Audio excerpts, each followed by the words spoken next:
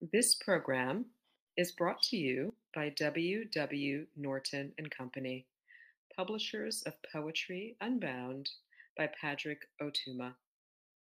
Now in paperback and featuring immersive reflections on 50 powerful poems.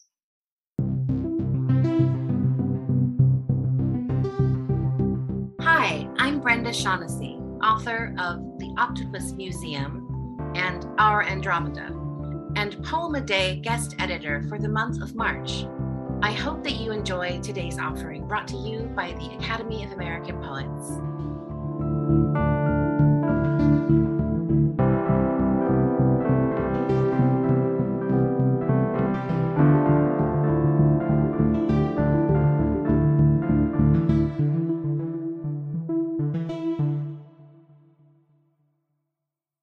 Hi, this is Leah Lakshmi Piepshna Samarasinghe, and I am reading the poem Femme Futures. Femme Futures. Where does the future live in your body? Touch it. 1. Sri Lankan radical women never come alone. We have a tradition of coming in groups of 3 or 4, minimum.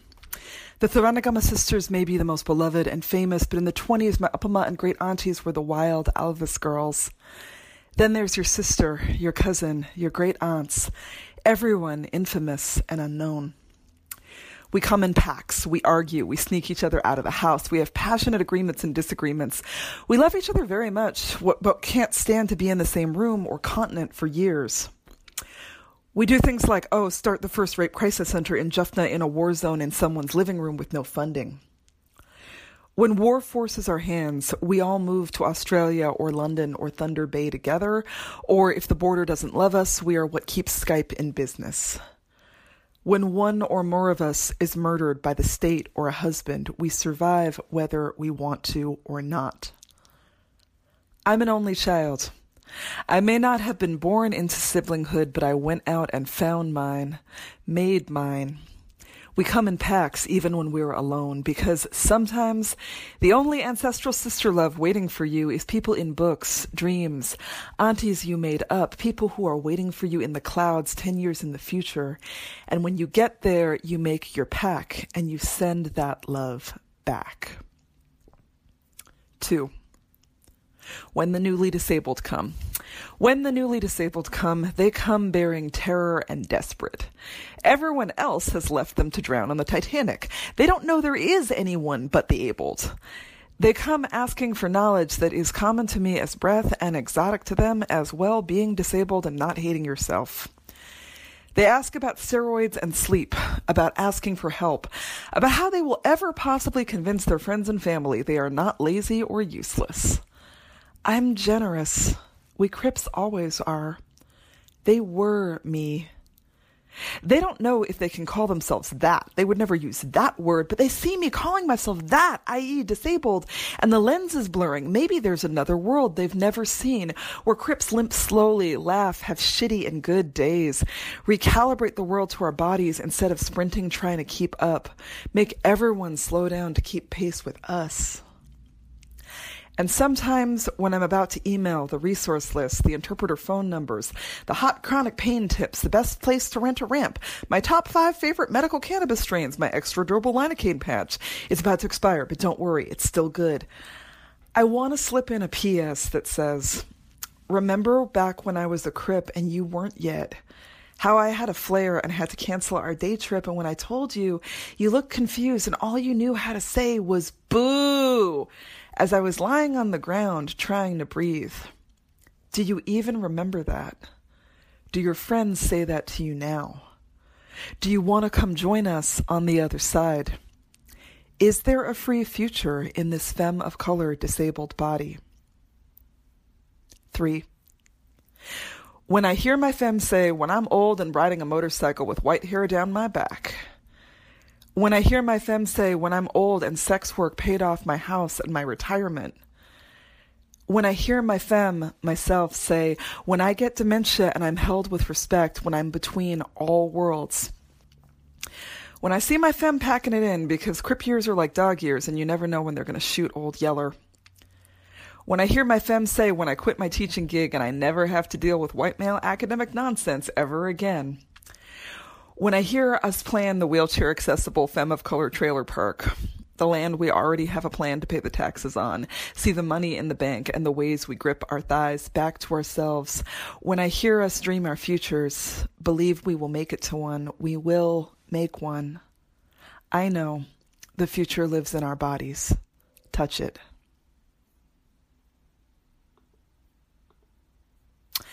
So, to give some context for this poem, this is about this poem.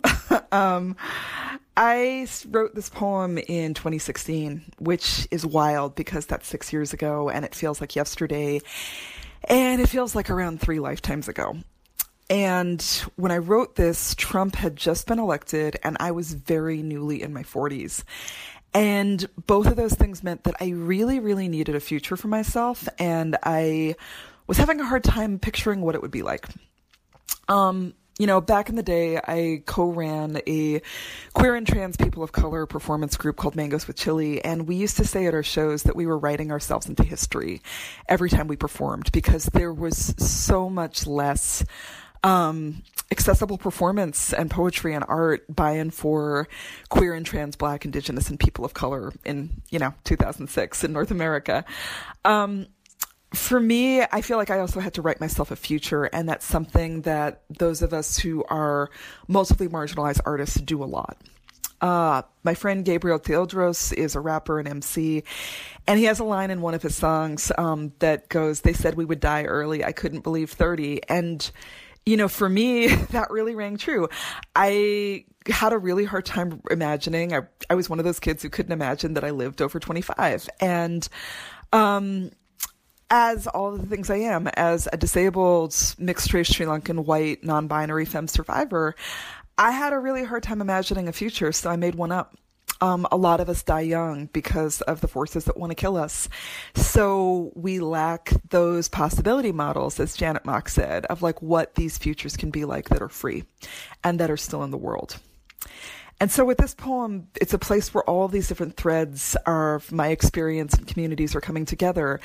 I feel that there's a part of it that's bringing together these Sri Lankan threads of imagining a future out of utter devastation, which Sri Lankan poets have done over and over again, during different phases of colonization, during the Civil War, during everything that's happened afterwards. We're always, just imagining life that continues in deeply imperfect circumstances. What people who are not disabled may not know is that disabled people are incredibly creative. The ableism of this world is trying to kill us all the time.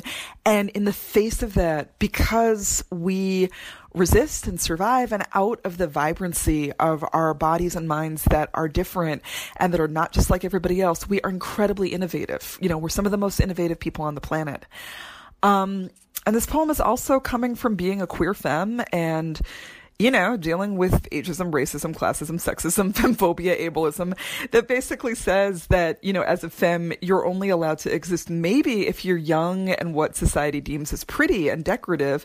But, when you get older, your shelf life expires and you're either married or you turn into this kind of ogre, or you just kind of crumple up and drift away. And, I wanted to say that part of the wild deliciousness of queer femme genders, particularly BIPOC and disabled ones, is that we refuse all that.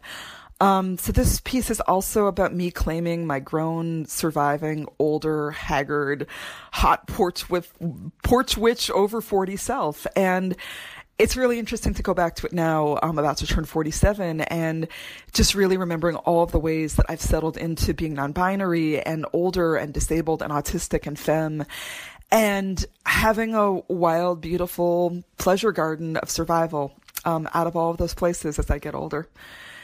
So yeah, sometimes you write the future and then sometimes you make the future, and it's really cool. Thanks so much.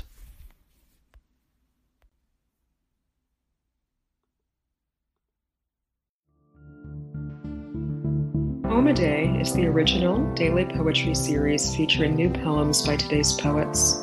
Produced by the Academy of American Poets, this free digital series is made possible by you, our readers and listeners. Learn more about Poem a Day, and, if you can, please consider supporting this work by visiting poets.org/give.